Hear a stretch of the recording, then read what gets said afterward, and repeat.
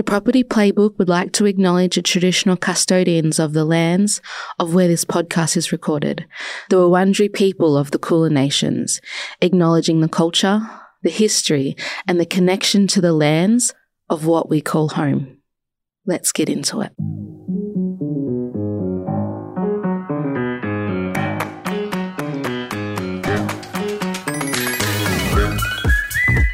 Hello and welcome back to the Property Playbook, the podcast where we take you from A to V of all things property. My name is Jessica Ricky, and hopefully one day I can call myself a first home buyer, but until then I'm chatting to experts all along the way to help me and you figure out how to get there. Today I've got one of my favourite people coming back, Kate Bransgrove from Zeller Money here. She's a mortgage expert, she's a queen, and she's the person helping me get my mortgage. So I thought, who better today to chat to than you? Thank you for having me. How exciting. If everyone can just greet me like that from now on, that would be really good. I could see you loving it. So I was trying to add on and add on. That was good. It didn't end. I needed to milk that longer. Enjoy it while it's there. But Kate, today we're going to chat through the differences in getting mortgages on different types of properties. Because before I started my journey, I didn't realise that getting a mortgage, it's definitely not a one size fits all. There's actually a difference between if you're building a new home or you're purchasing an established home. And I'd never really considered that. Yeah, so we have a lot of clients that kind of come into meetings. They know that they want to buy a house, but they also don't know whether they should build that house or they should buy established. So this question is very, very common. I'm really excited to pick it apart. Can you start by running me through, I guess, the primary high-level differences between getting a mortgage for a new build versus an established property? Should we start with new build? Let's start with new build. I think to cover both off, though, the very, very first thing we're going to do is run your borrowing capacity. So sometimes we get asked if you can borrow more or if you can borrow less, depending which way you go. So buying established or building, it's basically the same. So when we run your borrowing capacity, and for this example, we'll say that we're looking at building a property. Now, when you build a property, something that we want to take into account for you is when that place is getting built, where are you living? So are you renting? Are you living at home, board free or rent free? Are you still paying something out of your pocket? Because from a bank point of view, when we're running that borrowing calculations, they're actually basing it off the end goal. So the end goal of the fact that you're in the home and can you afford the mortgage then?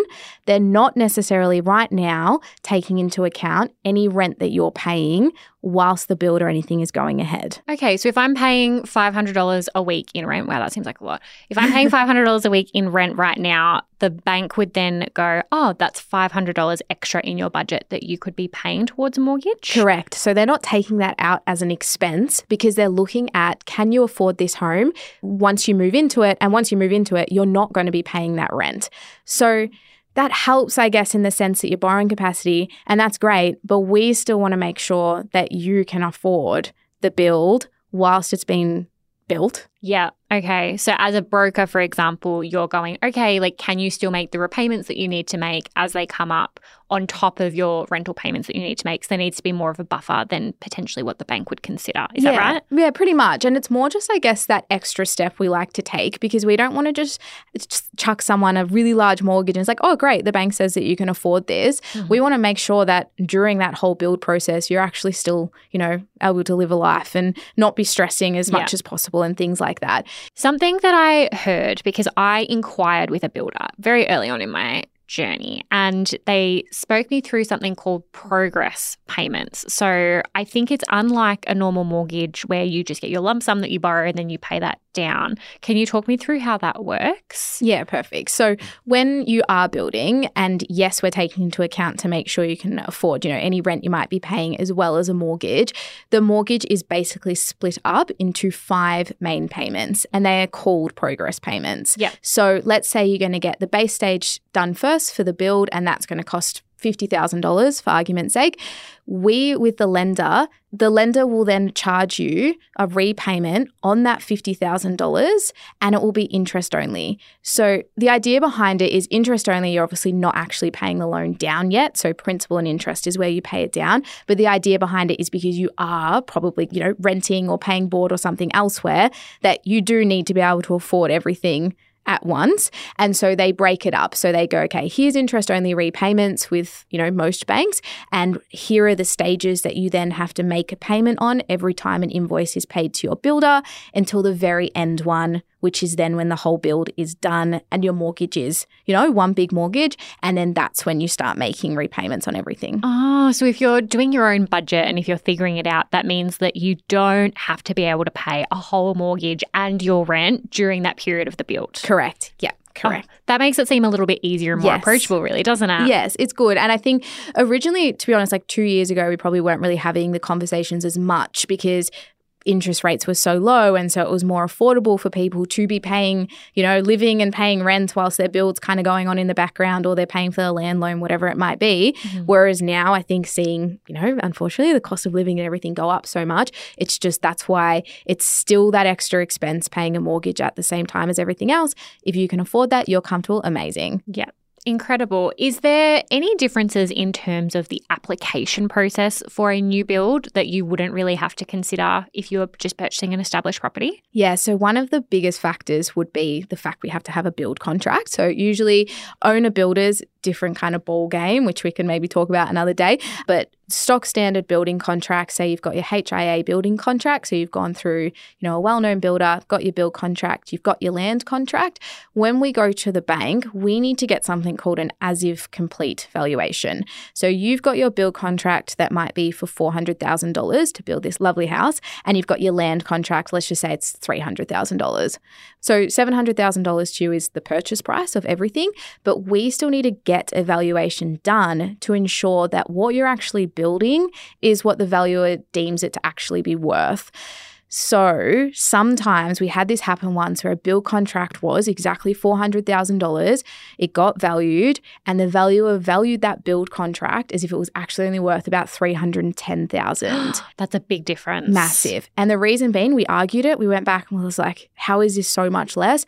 And they said they've got extra fittings and items in their house that were, maybe gold plated as an example, or something a little bit more fancy, that the valuer said if you were to sell that in the current market, just because it's got an extra fitting that costs them a lot more money to install, that they also could have probably had a similar tap or a similar fitting that was cheaper, and that's actually worth the price of what the property is. Oh, that's so interesting. We spoke to Belinda Botzolis from the Valuer's House recently, and she ran us through a little bit about how valuers kind of assess those things. But it's crazy to me to think that you can go, okay, Mr. or Mrs. Builder, I'm handing you $700,000 because that is what it is going to cost me to build this house. And then a valuer can come in and say, oh no, but the market dictates if someone else were to buy it, it wouldn't be valued at that, because you're like, I just paid that. Yes. That's what it's worth because I paid it. Yes. Yeah, exactly. And I think even more so now in the current market, like valuations have been coming in shorter for people because they might be getting a category 7 flooring, which looks lovely, but is because of all the building supplies costing so much more, a valuer then values it and doesn't believe it to be actually worth what you're paying in this current market if you were to sell it. And don't get me wrong, I'm not a valuer expert or anything like that at all, but it's definitely something you have to be mindful of, is that the build and the land still need to come in at what you want to pay for them. Otherwise, if there's that shortfall, that can cause some troubles. And what happens if there is a significant shortfall like that? Yeah. So main thing is either the client needs to be able to come up with it. So in some cases, that's not just easy for somebody to whip out. Reach into my pocket and pull out a spare $90,000. Yeah, thanks. That would be nice.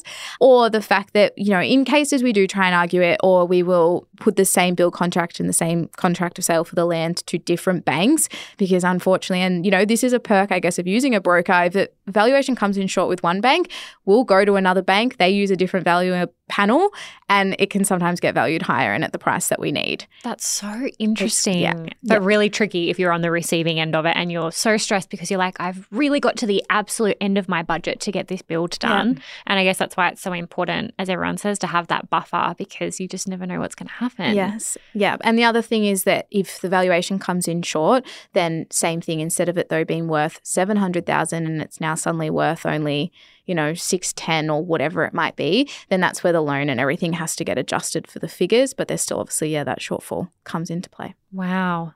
All right. So outside of, I guess, that valuation perspective and, the property being worth what you paid for it, are there any other key differences when you're looking to secure that mortgage for a buyer who is looking to build their first home? Yes. So for first home buyers that are looking to build throughout states in Australia, it's different amounts depending on the state and where you're from. But if you're building, you may be eligible for an actual physical cash grant.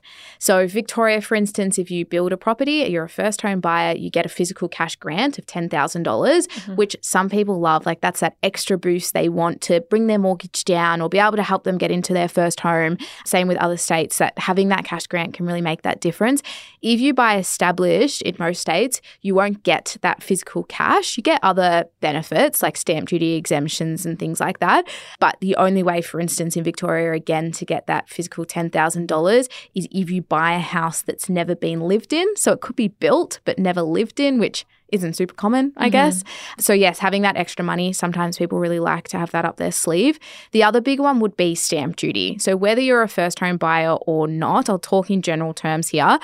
If you are building, you only have to pay stamp duty on the land portion. So if the land is valued $300,000, even if the total thing is valued at $700,000, including the build, you're paying stamp duty only on that $300,000. That's a big difference. Huge difference. So again, sometimes people find building more suitable because instead of having to fork out, $45,000 in stamp duty in some states, they can fork out, $15,000 instead. It gets them into the property quicker. Again, they don't have to wait, and that ends up suiting them.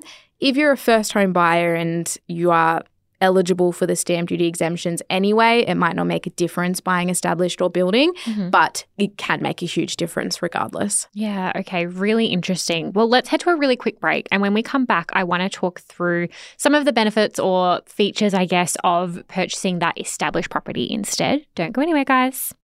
Welcome back, everybody. Today I've got Kate Bransgrove from Zeller Money, mortgage broker extraordinaire, joining me. She's loving it. Yeah, I am loving it. And we're chatting through the differences between securing a mortgage when you're building a property versus when you're purchasing an established property. And we're learning that there's quite a few differences that I really had never considered before. Kate, before we were just chatting off the air about a particular scheme, which we have touched on before on the podcast, called the First Home Guarantee, and how that kind of applies in the two different scenarios. Can you run everyone listening through that? Yeah, perfect. So the First Home Guarantee scheme is for eligible first home buyers that can purchase with as little as a 5% deposit. So purchase price $600,000, 5% is $30,000 plus your purchasing cost, depends on the state. You can get into your first home potentially a lot sooner. And the big perk of it is the fact you have no lender's mortgage insurance added to your loan and have access to much more competitive interest rates despite having a smaller deposit. Sounds pretty appealing. Very. I actually love this scheme. It's one of my personal favorites. Now, the difference though between building and using the scheme and buying established and using the scheme, to be eligible for the scheme when you build, you have to have a signed build contract and your piece of land that is ready to title, both within 90 days of applying for your scheme place. What we often see is, especially at the moment, titled land, it's not super common. No. And we have had this conversation because I was looking at building a while ago, and I was trying to find any loophole I could to get around to this, because it is really tricky if you are trying to get land, particularly in newer areas. If you're going to get titled, it's so much more expensive because they know that people want it to access these schemes, right? Yeah.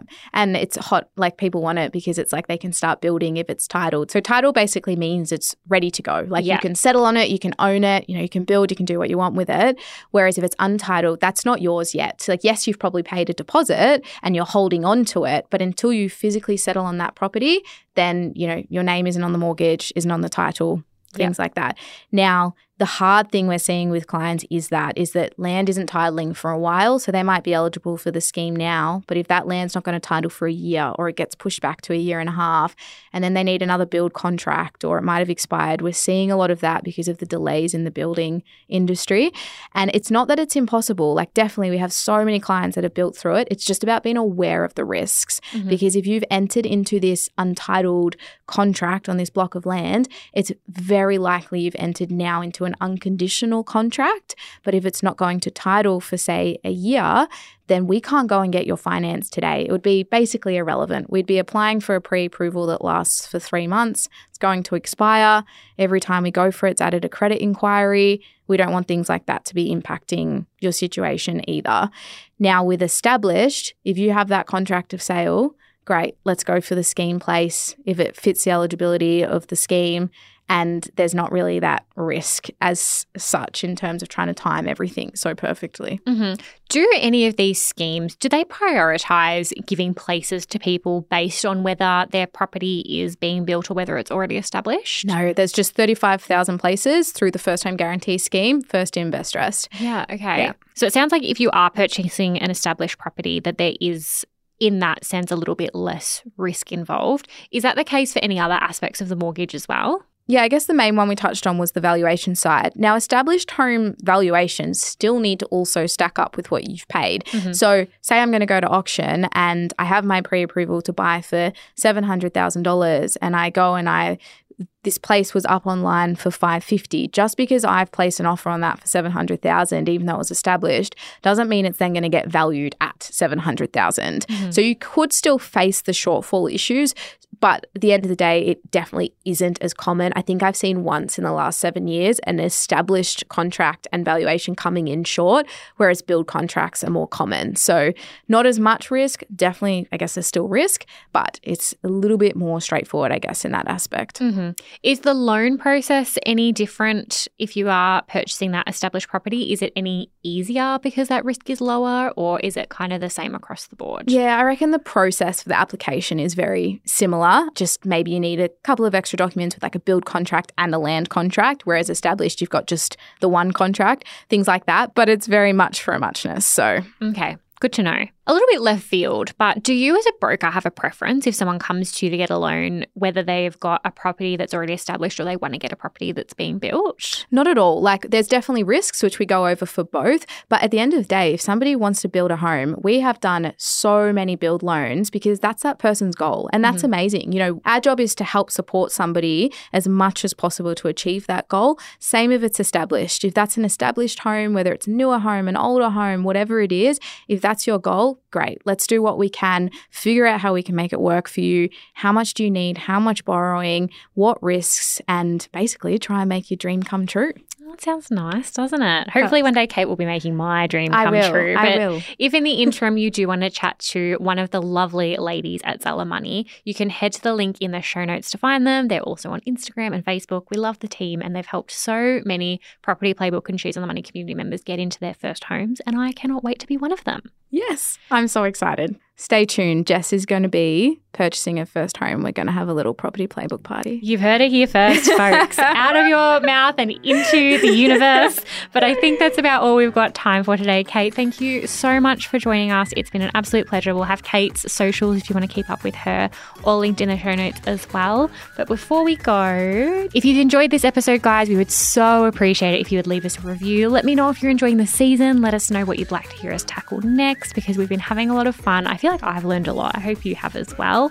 If you want to talk more property, you can come and join us in the Property Playbook Facebook group or on Instagram as well. We're Property Playbook AUS, and we've got people sharing tips and tricks and ideas every single day. We're having so much fun. So definitely come join the community. We would love to have you. And until next time, that's all we've got time for. Bye. See you later.